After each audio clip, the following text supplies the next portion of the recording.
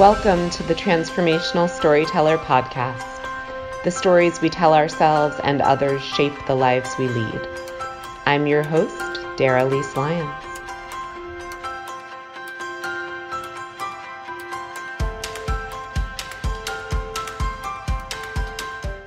My guest today, Miriam Horrocks Eisenberg, has a phenomenal story of transformation. She actually has a number of stories of transformation because this is a woman who has been through so many life events that have really changed and shaped her narrative and have enabled her to help a whole host of people through her example and her inspiration. And I'm not going to tell you too much about her story, but I know that you will be moved and inspired by it, just as I was. So thank you so much, Miriam, for being here, and I can't wait to hear what you have to say about your experiences of transformation.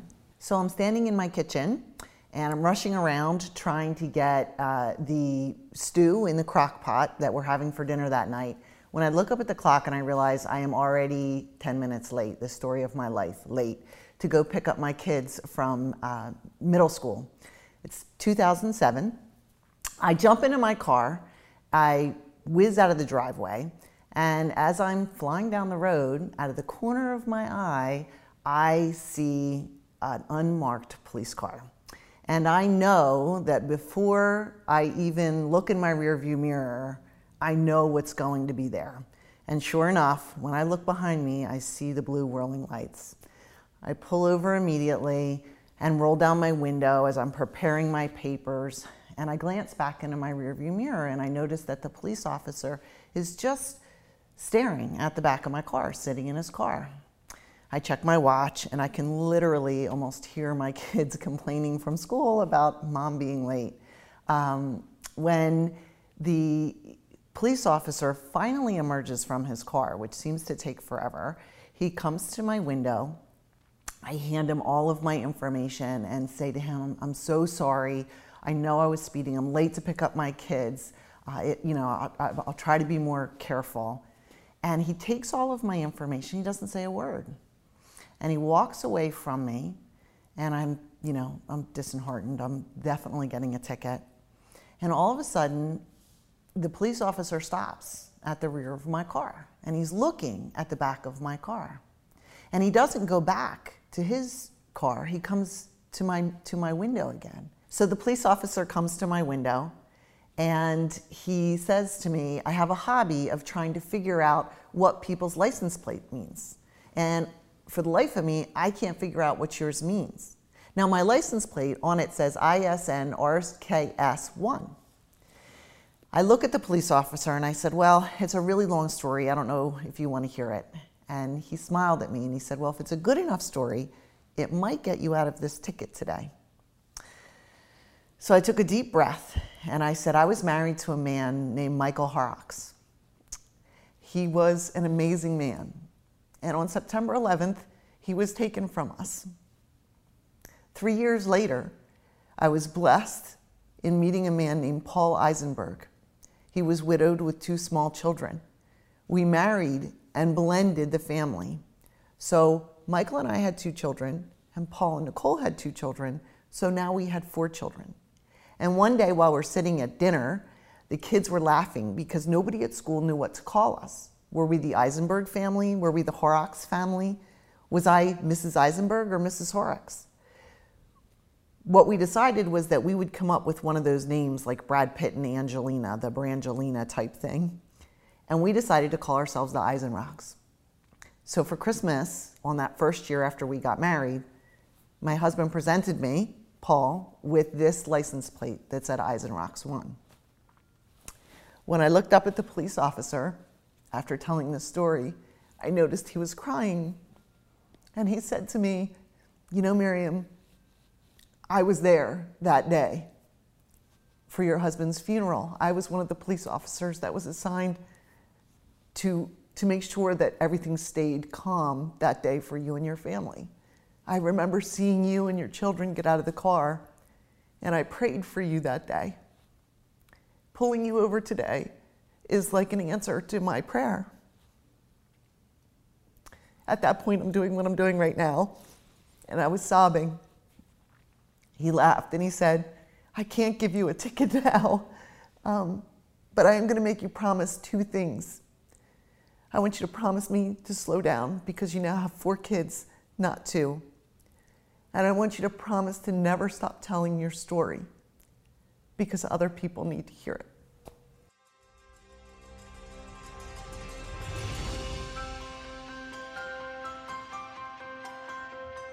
As you know, if you're listening to this podcast or watching this podcast on video, I believe that stories have the power to transform lives, and so does Loving Healing Press, one of our show sponsors. They have an amazing selection of books, audiobooks, all centered around love and healing and utilizing fictional stories and utilizing nonfiction techniques and self-help innovations and interventions to be able to really help people to live out the narratives that they want to live. And so if you want to take advantage of a 15% off discount on any Loving Healing Press book or product, you can go to www.lhpress.com and use the coupon code DaraLise15 for 15% off at checkout.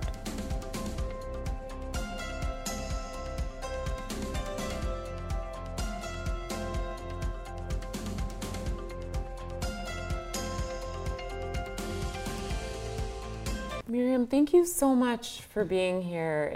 I'm so awed and inspired by your story, and I'm really, really grateful that you're here to tell it. Thank you for having me. I feel called to tell this story and share this story and help others. Yeah. That's what it's all about. Yeah, I'm so glad you got pulled over. I'm so glad you got pulled over. That was just one of a string of events, because I actually didn't start speaking right then, but I started to share my story more openly with people. Yeah.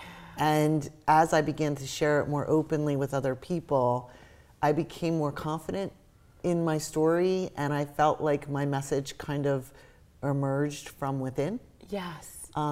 So that I didn't, when it was time to really get up in front of groups of people and share my message, I knew exactly what I wanted that message to be. Yeah. When you said that you feel called to tell this, like to tell your story, to tell your experiences, and I just feel like there is such a hunger for people who have gone through any sort of like trial or tribulation to understand that that doesn't need to be the end of things. And I think that's one of the things that I take from your story, is that, you know, that there is beauty to be found even amongst devastation. So I was hoping you could maybe speak to that a little bit. Absolutely, and I agree with you. Every day we face defining moments, and everyone's defining moments are different. My defining moments are different than yours, but there is a commonality in all of them. And that one commonality, I believe, is a gift. Yeah. That when you're standing at the edge of something painful or hard or difficult or challenging, that within that there is a gift, and that gift is choice. And too many people find themselves at the effect of what the world has given them. And, you know, on September 11th, the entire country was at the effect of what had been done to us collectively, as a group. Yes. And individually, you know, to me and to my children. And I had to digest that. And at some point, and it wasn't a one moment thing, it was a long journey to get to a place where I said, do I want to remain at the effect of what has just happened to me? Or do I want to step into a place of what I call limitless potential? A place where there are no limits on the joy and happiness and peace that we can have in our lives. You know, all too often we limit what we see and how we feel because of what's happened to us. Right. And I have learned that you don't need to do that. Well, I mean, there are some people who they were in similar circumstances to you. They lost someone on September 11th and their life shut down after that. And so what do you think it is within you that allowed you to dig deep and to salvage, and not just salvage, but like you've actually created an amazing life for yourself while still honoring your husband and not sort of just cutting off from that. So what was it in you that allowed you to do that? That's such an easy question to answer. It was my faith. Yeah. There is nothing, and it is the number one life lesson that I talk about. I talk about 5 life lessons when I speak. The first life lesson is trust your higher power. Well, did you have that trust before September 11th? Did it strengthen after? Like, because what was your faith like before this happened? I was raised in a faith, and I tell everyone, this is my faith. Right. Your relationship with your higher power is your relationship. Yeah. You have to define what that is, and you have to define who that is with and what that's going to look like. I believe in Jesus Christ. I was raised in a Catholic household, yeah. and we practiced our faith. So I had a basis or a foundation, and I was able to then take that and really develop a deep relationship with Jesus Christ, because that's who was there for me. Right. Really, right. in the quietest, stillest, most painful moment, he was there. And I mean, I'm sorry about the painful moments. I love that you are reminding people that that relationship can be there and the pain can exist simultaneously, and you can go to whoever someone's higher power is with that pain. Because I think sometimes people have, myself in the past included, I've had this relationship with a higher power that was so conditional. Like, okay, well, yeah, I believe in a God if everything's turning out my way, if I'm getting what I want, if things are going well, and then, having the rug pulled out from under you and feeling like everything is lost. I think it's easy to abandon that relationship, but it doesn't have to be that way. And in fact, I think those are the moments when it makes sense to lean into that relationship. That's exactly right. When to really, turn it over and just say, hey, I can't do this right now, and I really need your help. I need you.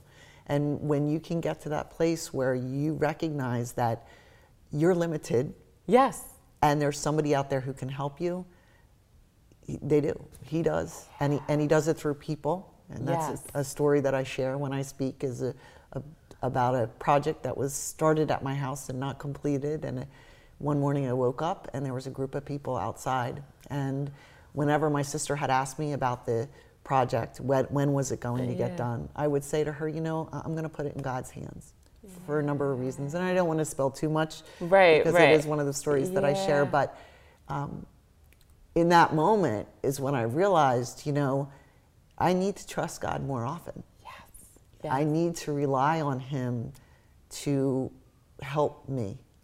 Yeah, to help you. And also the work that you are doing, I believe, is God speaking through you. The fact that you're able to help others and talk to other people and lean on, your example to really communicate a powerful message of what they can achieve in their lives if they develop their own relationship. Absolutely. It has been my consistent prayer. Yes. From the day that I lost Michael through last night. And that prayer is, if this horrible atrocity happened in our world and in my life personally, how can you help me, God, to use that to create goodness? Yes.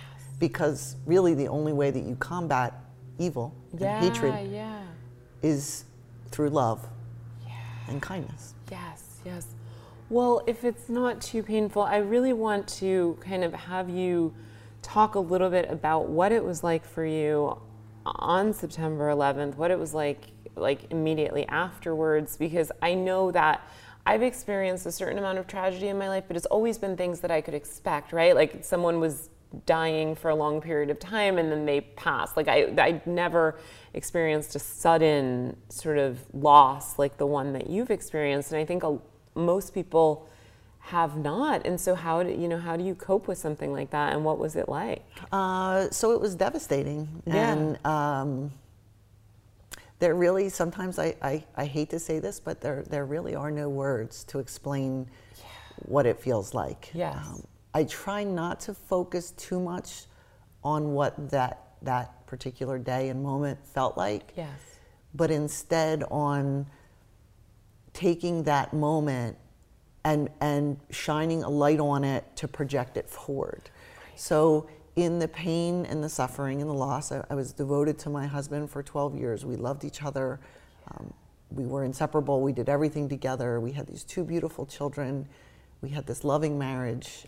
I knew the day I met him, I wanted to marry him. Wow.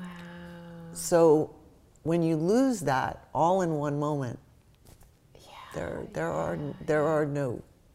is no way to convey that. Right, right. Well, and I would imagine, I mean, the fact though that you had this incredibly loving, connected relationship, that you had and have 2 beautiful children that came from that, like, I would imagine that was a source of, like, a real lasting legacy of love. And it still is. It's the one thing that I tell anyone who is suffering from the loss of a loved one. And the one thing that I say is, and it's biblical, love never dies. Yeah. There is, and again, I speak to it in terms of limitless potential, yes. right? So our ability to love is limitless. Our higher power doesn't say, oh, you can only love one person. Right. Well, if you only loved one person, what if you have 10 kids? Yeah, right? yeah. So one of the most profound things my daughter said to me, I'm remarried, and one of the most profound things that my daughter said to me, she was 12 when we got remarried. And I said, are you okay with this? I want to make sure you know that I still love Dad. Yeah. Like, that's not going anywhere. Yes, that love is not going anywhere. And Krista said, Mom, you loved me, and you had Mick, and you love Mick. You don't love Mick more than me, and you don't love me more than Mick. Yeah. You love us both. You love us differently. And I was like, God, you're 12. Oh my gosh, yeah, that's so That's profound. who she was. And it was just there's room in your heart to love as many people as you want to love. Yeah. And you love them appropriately for the role that they have. Michael had a role in my life. And he will always have a role in my life. Yeah, yeah. But he's not here to share my life with me. Right. In a way that you're sitting next to me on the sofa. Yes, he's very much a part of my life. Yeah. But Paul is here, my husband now, and shares a role in my life that is different than the role that Michael shares. But I love them both. Well, and that, I mean, I love that. And I've also found that when I'm open to love generates more love. So if I have a loving relationship with a friend or a family member or whatever, not only does it not take away from my love for them to love someone else, but it adds to it. It's like muscles or something. The bigger my heart can grow, the more love I have to sort of extend in that way. Yeah, yeah. Yeah.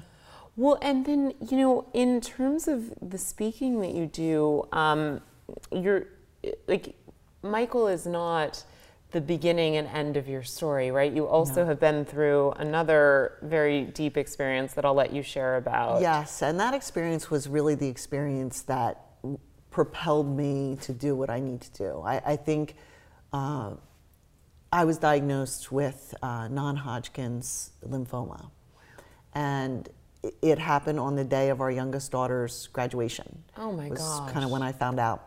And at that moment, I realized life is short. Yes. And if I'm going to get this message out, I need to get this message out. Yeah.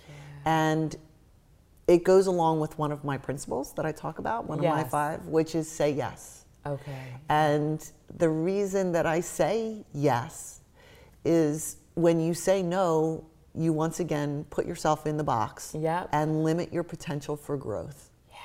But when you are able to sit back and say, I'm just going to say yes. Yeah. So I said yes to a lot of things that year that I was diagnosed, and I went through I went through 6 rounds of chemotherapy. Oh my gosh, wow. But during that year that I was going through all that, I started this business. We sold our home, moved into a new home. I went back to school. So Wow. I started a new job shortly after the next year. So it just kind of was this big now or never, let's get this thing started. Yeah. So, and during that time, I was able to put into action the 5 principles that I learned Yes. after losing Michael. And those 5 principles are: trust your higher power, Yep. honor your values, not your fears, release resentment, Okay, yes. stay present, and say yes. Oh my And gosh, I love that. if you really learn them, Yes. and then I say love them, which means in any loving relationship, it's give and take, right?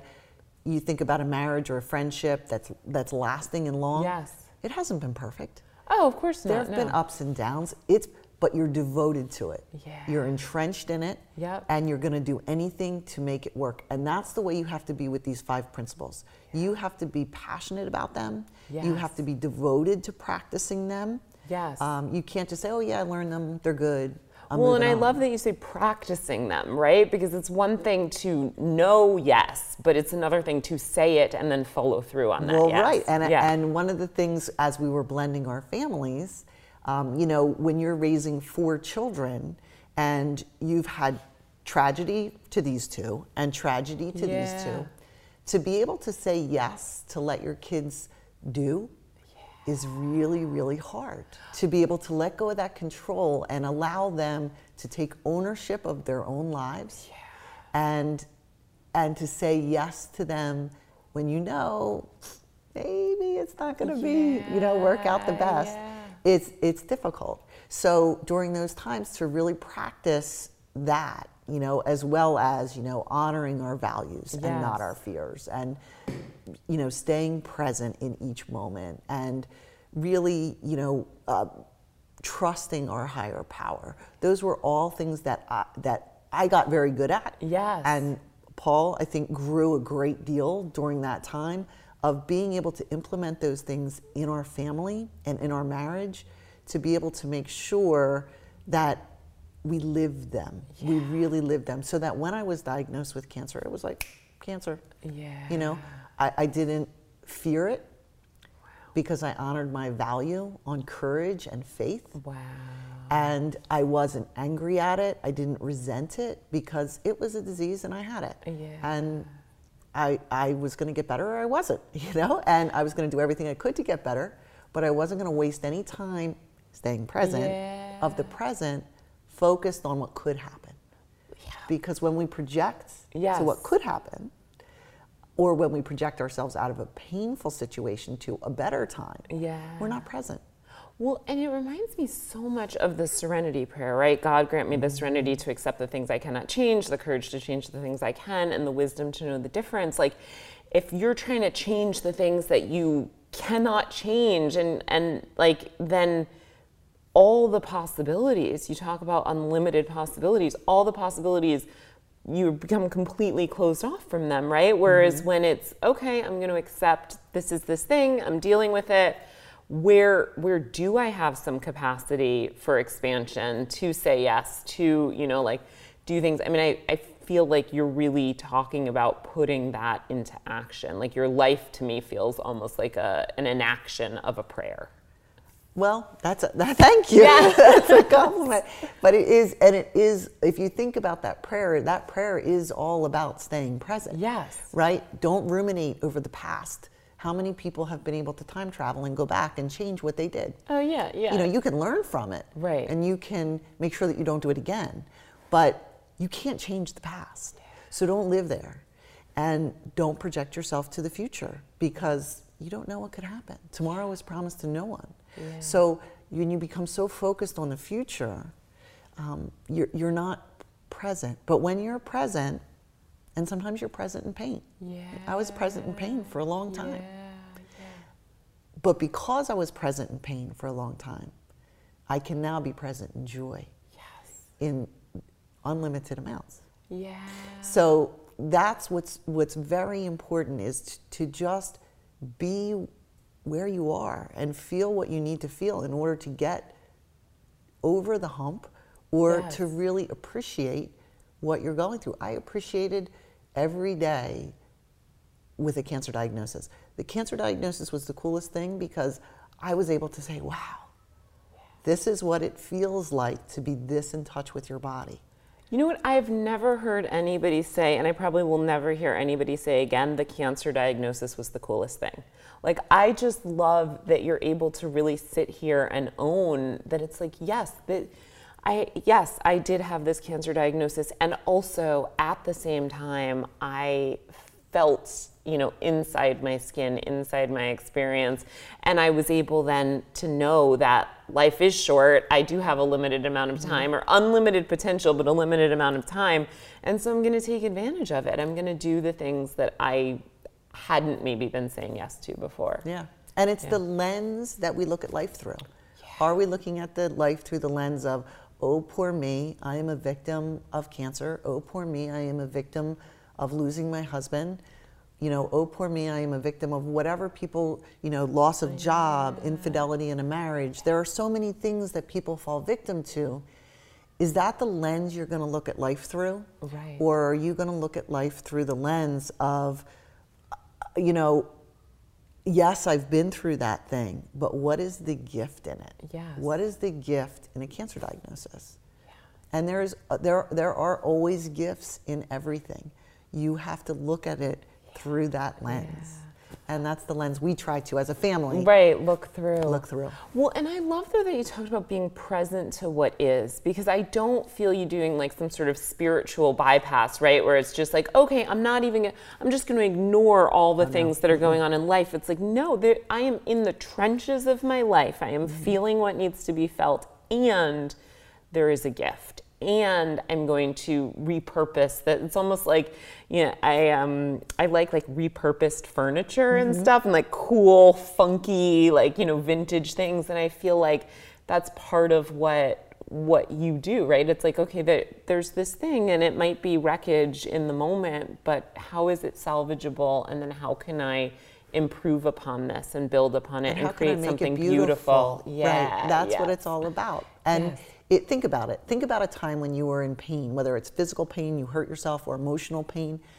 Think about that pain and think about how wonderful it was to not have that pain anymore. How beautiful it is to get to the other side of that pain. Yes. If you never felt the pain, could you ever feel the beauty? Right, and I mean, that's why I complain about the seasons, like in the dead of winter as I'm shoveling out, I'm like, why don't I live in Florida? But I know why I personally don't, is because I don't have the type of personality that can appreciate sunshine every single day if I don't sometimes have rain or snow or whatever. Like I personally need gradations in emotion and experiences to be able to really show up and seize the moment. Yeah. So speaking of moment seized, I want to ask you, how did you make that transition to doing the speaking work that you're doing? What was that like? And tell me about the first time that you started speaking. So what happened, I decided, really, Paul was a huge facilitator for me in this. And I became a certified professional coach. Okay. And I started my master's degree in pastoral counseling. I have not completed. I put that on hold right now because I have so much going on. But I started that. And I started this journey of what is the best way for me to reach the most amount of people and have the biggest impact. Yes. Okay. And we were invited to speak at Malvern Retreat House. Okay. And Paul and I spoke together, and something just happened. And I turned to him in the car and I said, this is what I'm supposed to be doing. And then I interviewed, I had started a job, and during my interview process with the company I'm with right now, which is Medical Solutions Supplier. Okay. They're a DME company, they're wonderful, Yep. very supportive of me. Yes. I decided, during the interview, I was talking with the CEO, and I told him about my dream to speak. And not only did they offer me the job, But he said to me, I would love for you to tell your story at our sales conference as a keynote speaker. Oh my gosh. So I did. And when I did, the feedback and the response that I got was so great that I started to reach out to other people, and things have started to snowball. Yes. And Paul is a huge proponent of getting me out there and really encouraging, because he believes wholeheartedly in my message. And so that's how it, and it's really been word of mouth. I haven't done a lot of advertising or anything like that. So it's been slow and steady.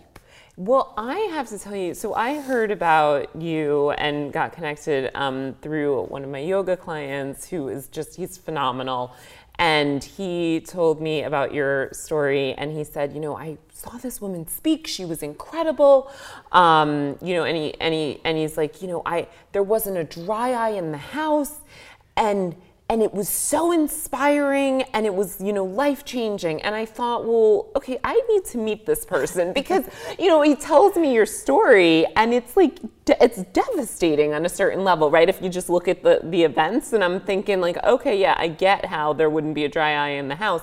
But then to have him say, and I was so touched, moved, and inspired, you know, like, this woman's story has the potential to change lives. She impacted everyone in the audience in a profound way. Like, I just felt like, oh my God, that is a redemptive and transformational experience. And so it's amazing what you're doing, and how you're using the pain of the past to really talk about living an empowered existence now. And when we started speaking, you talked about why I felt called. That's why. Yeah.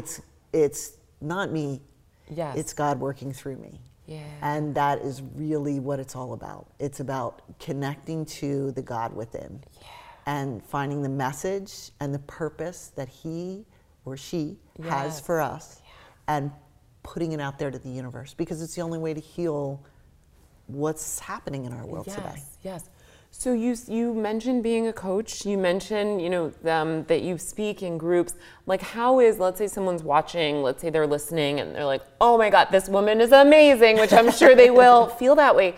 Like, do you work with people individually? Can they come see you? Like, are you available to be booked to go and speak at places? Like, tell us, you know, how do people get connected with you? Sure. Currently, right now, I am doing primarily keynote speaking for groups and companies.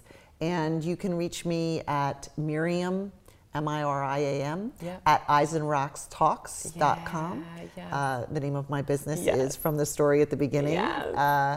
And so that is the best way they can get a hold of me. I do have a website. It is under some transition right now. Yes. So they'll just get in touch with you that way then. Mm-hmm. And I'm so glad that you brought it back to Eyes and Rocks, because I was thinking about, like, I mean, just like the symbolic significance, right, of taking all these experiences and creating something pretty friggin' phenomenal. and I feel like you've been able to really do that. And of the 5 principles that you mentioned, which, by the way, I'm so glad that you mentioned them, because I was like, oh, she's going to make us go to one of her talks to find out the 5 principles. No. But I love that you've said them. So I want you to. The coolest thing about the 5 principles are the stories that go with them. Okay. So people have to. But so I'd love for you to say the 5 principles again, and just like if you could maybe say something about, like, which one you find like maybe people struggle the most with, or like if you have any sort of suggestions for how people can work with one, you know, just like give us a little snippet of something that we can do to embody them So the better. 5 are trust your higher power, and I think we talked about that one a lot. Honor your values, not your fears. Yes. Release resentment. That's the one I'm going to talk about. Stay present and say yes. So release resentment that's probably, I would say it's definitely the most difficult. I shouldn't say that. Everybody's individual and they all struggle. It's the most difficult for me. So I want you to speak to the releasing resentment, because I struggle with that for sure. So one of the things that I found that the kids and I went through after losing Michael was that we were exhausted all the time, exhausted. And it felt as though we were carrying a giant backpack filled with bricks. And every day we would get through our life, we would work, we would go to school, we would go to soccer practice, and we would come home and just be exhausted. And it began to wear on you. I mean, think about a time when you're tired, right? Oh yeah. And you begin to become short, and you're curt, and you can't see the goodness, and you live very much at the effect of what happened to you. Yes. And I had an experience where this became very apparent to me, that my backpack was filled with something. Yeah. And it was filled with anger and resentment and hatred. Yes. And envy. Yeah. And I unleashed all of that on someone. Yeah. I mean, I shouldn't say it was it's a story that I tell. Yeah. Someone was talking about something that was really good that happened to her, and complaining about the airlines and how she had to wait in lines, and how there was delay in her, and it almost ruined her honeymoon. And I overheard the conversation. Yeah. And at the time, I was carrying this huge backpack with all of these things packed in it. Yeah. And I basically went over to her and said, did you get home safely from your honeymoon? Yeah. Did your husband get home safely? Yeah. Well, on September 11th, there were no lines. There was no TSA. And as a result, I'm raising 2 kids by myself. Yeah. And that was unfair to her. It was unfair of me to do that to her. She was just sharing an experience. Right. And what I walked away from that experience later was, I needed to put this backpack down. Because if I didn't put it down, I was going to walk around miserable. Well, it was dragging you down. And I was filling up. 2 things that I learned. One was that when I put the backpack down, I was able to allow my kids to put theirs down. Yeah. And I also stopped putting crap in other people's backpacks. Yes. Like the whole heap of guilt that I stuck in hers. And so the important thing about resentment is that it's going to happen. Yes. Right? You're going to have people who do things wrong, cut you off in traffic, or an infidelity in a marriage. People are going to hurt you, and you are going to get angry. Yes. And you are going to feel envy, and you are going to feel resentment, and even hatred. Yeah. Oh yeah. Right? Yeah. Do you want to stay there, or do you want to put it down? Well, yeah. And putting it down doesn't mean that it's resolved. That's a process, right? Forgiveness is a process. But setting it down in order to allow yourself the time to respond to it and not react to it. Well, if it's like, to use your metaphor of the backpack, if you've ever carried something really, really heavy, which I have before, and and then you take it off or you put it down or whatever, and then you're left with that feeling afterwards of oh my gosh, I threw my back out because I was carrying this backpack. Yeah. There's still healing that has to happen afterwards. Absolutely. But it can't happen while you're still carrying that backpack. And initially, when you set that backpack down, it is just this relief, I don't have to carry that. Yeah. And you don't, and people choose to carry it. Yeah. And and I chose to carry it. Yes. And I chose to pick it up sometimes too, and then chose to set it back down. Yes. So that's the whole point of this, is that in everything, in that defining moment, there is choice. Yes. And there is choice with our backpack. Yeah.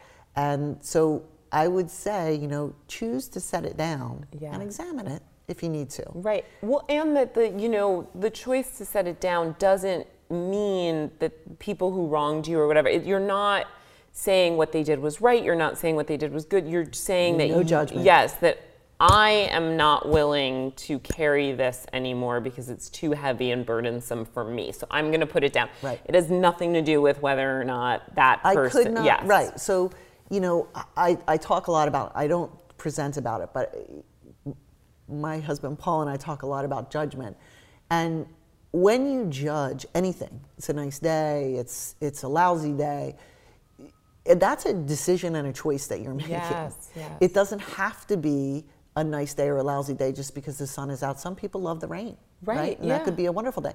So choosing to just stand in non-judgment will help you release your backpack.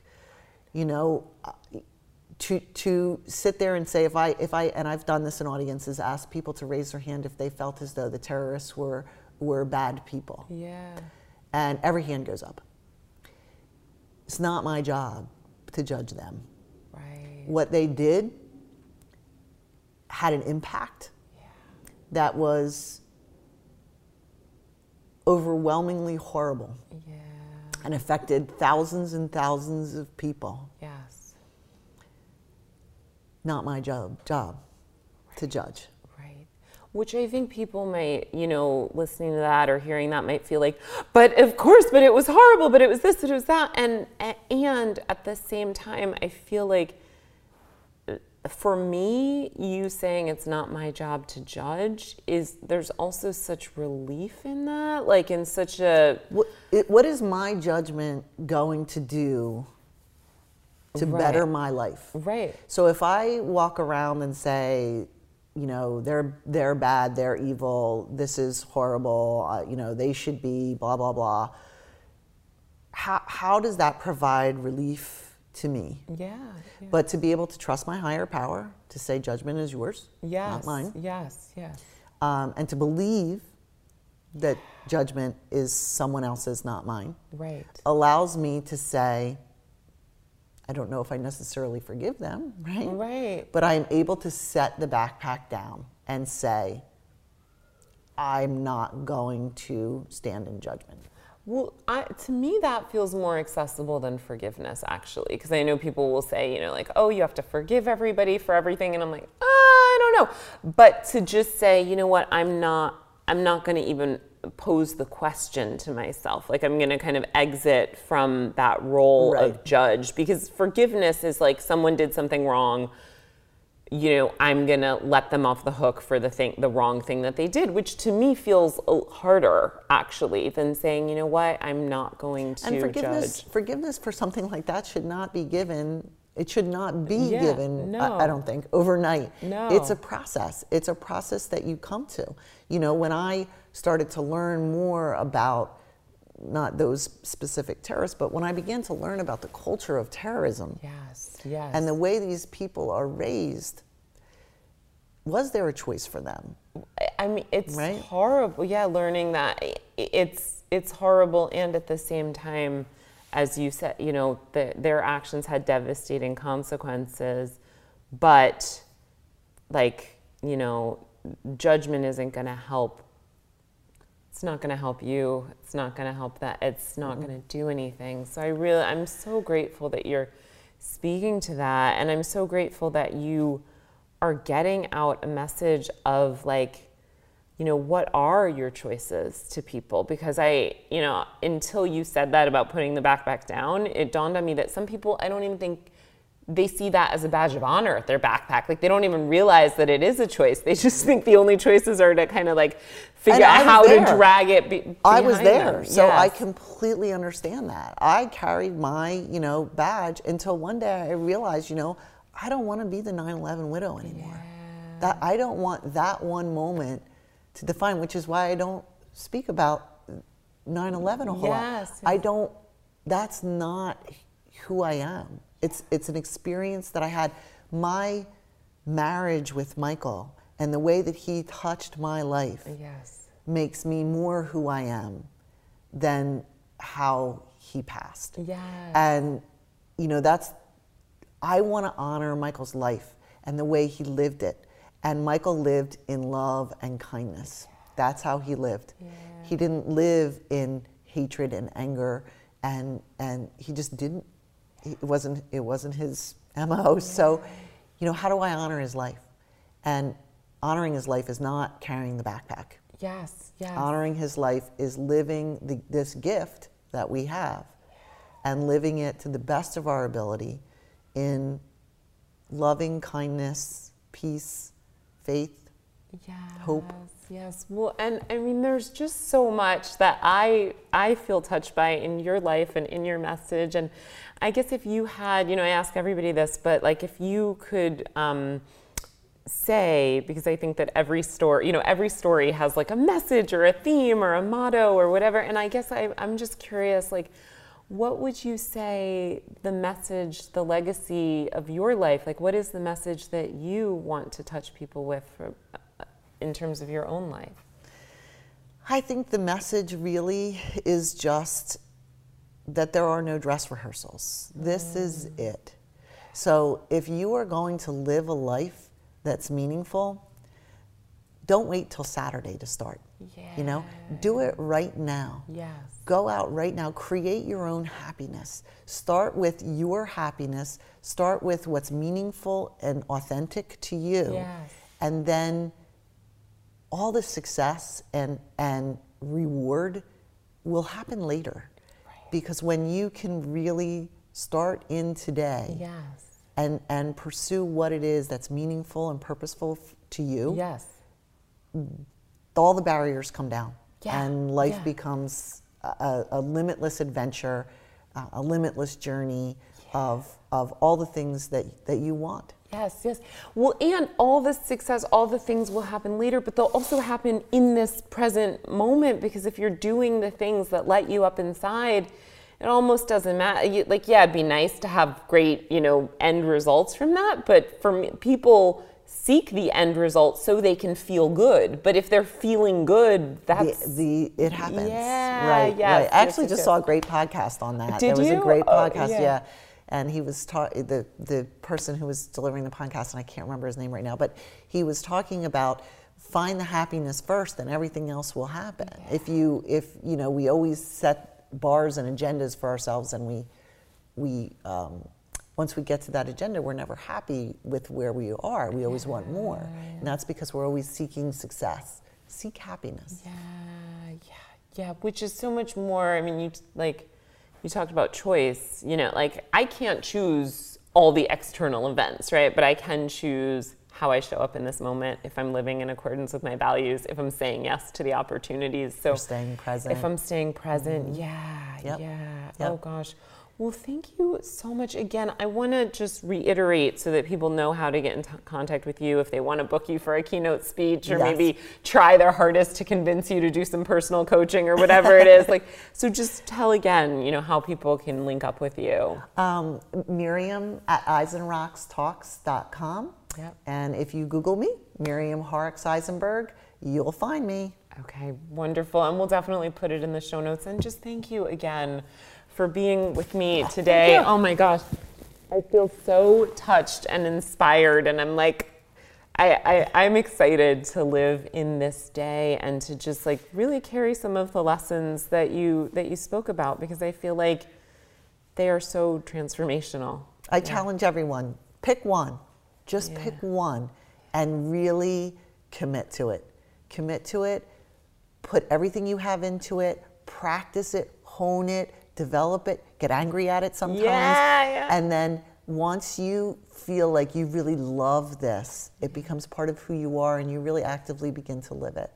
Then you can move on to another one. Well, and to me, they're kind of interconnected though, right? So it's like a domino. I feel like if you're really living in faith, then you're gonna have to say yes. If you're really being present to the moment, then resentment you can't carry that backpack because the thing you're resentful about isn't in that moment. So they seem very interrelated to me. They are.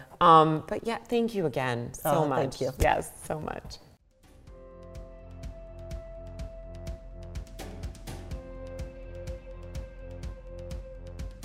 So a big thanks to Kismet Cowork for allowing us to film today in one of their 3 locations. Kismet Cowork is a phenomenal place to work. I can speak to that because I work at their Chestnut Hill location, but they also have offices in Spring Arts and in Manayunk, Philadelphia, and they're even going to expand beyond that. But if you are looking to work in a community of amazing people in a co-working space where you can either bring your corporate offices and have multiple employees working here, or you can just work here as an individual who maybe doesn't want to stay at home and work in their pajamas, which is what I was doing prior to joining, go to www.kismetcowork.com. They have generously offered 15% off to any new member on their first month if you just mention me or mention this podcast. So again, that's www.kismetcowork.com, and I hope to see you around. I would love to be able to work alongside you. Thank you for tuning in to another episode of the Transformational Storyteller Podcast. As always, thanks to our episode sponsors, our production team at Rebel Hill Consulting, and of course, many thanks to you, the listener. Whoever you are, wherever you are, I hope you're creating stories that empower you and inspire others.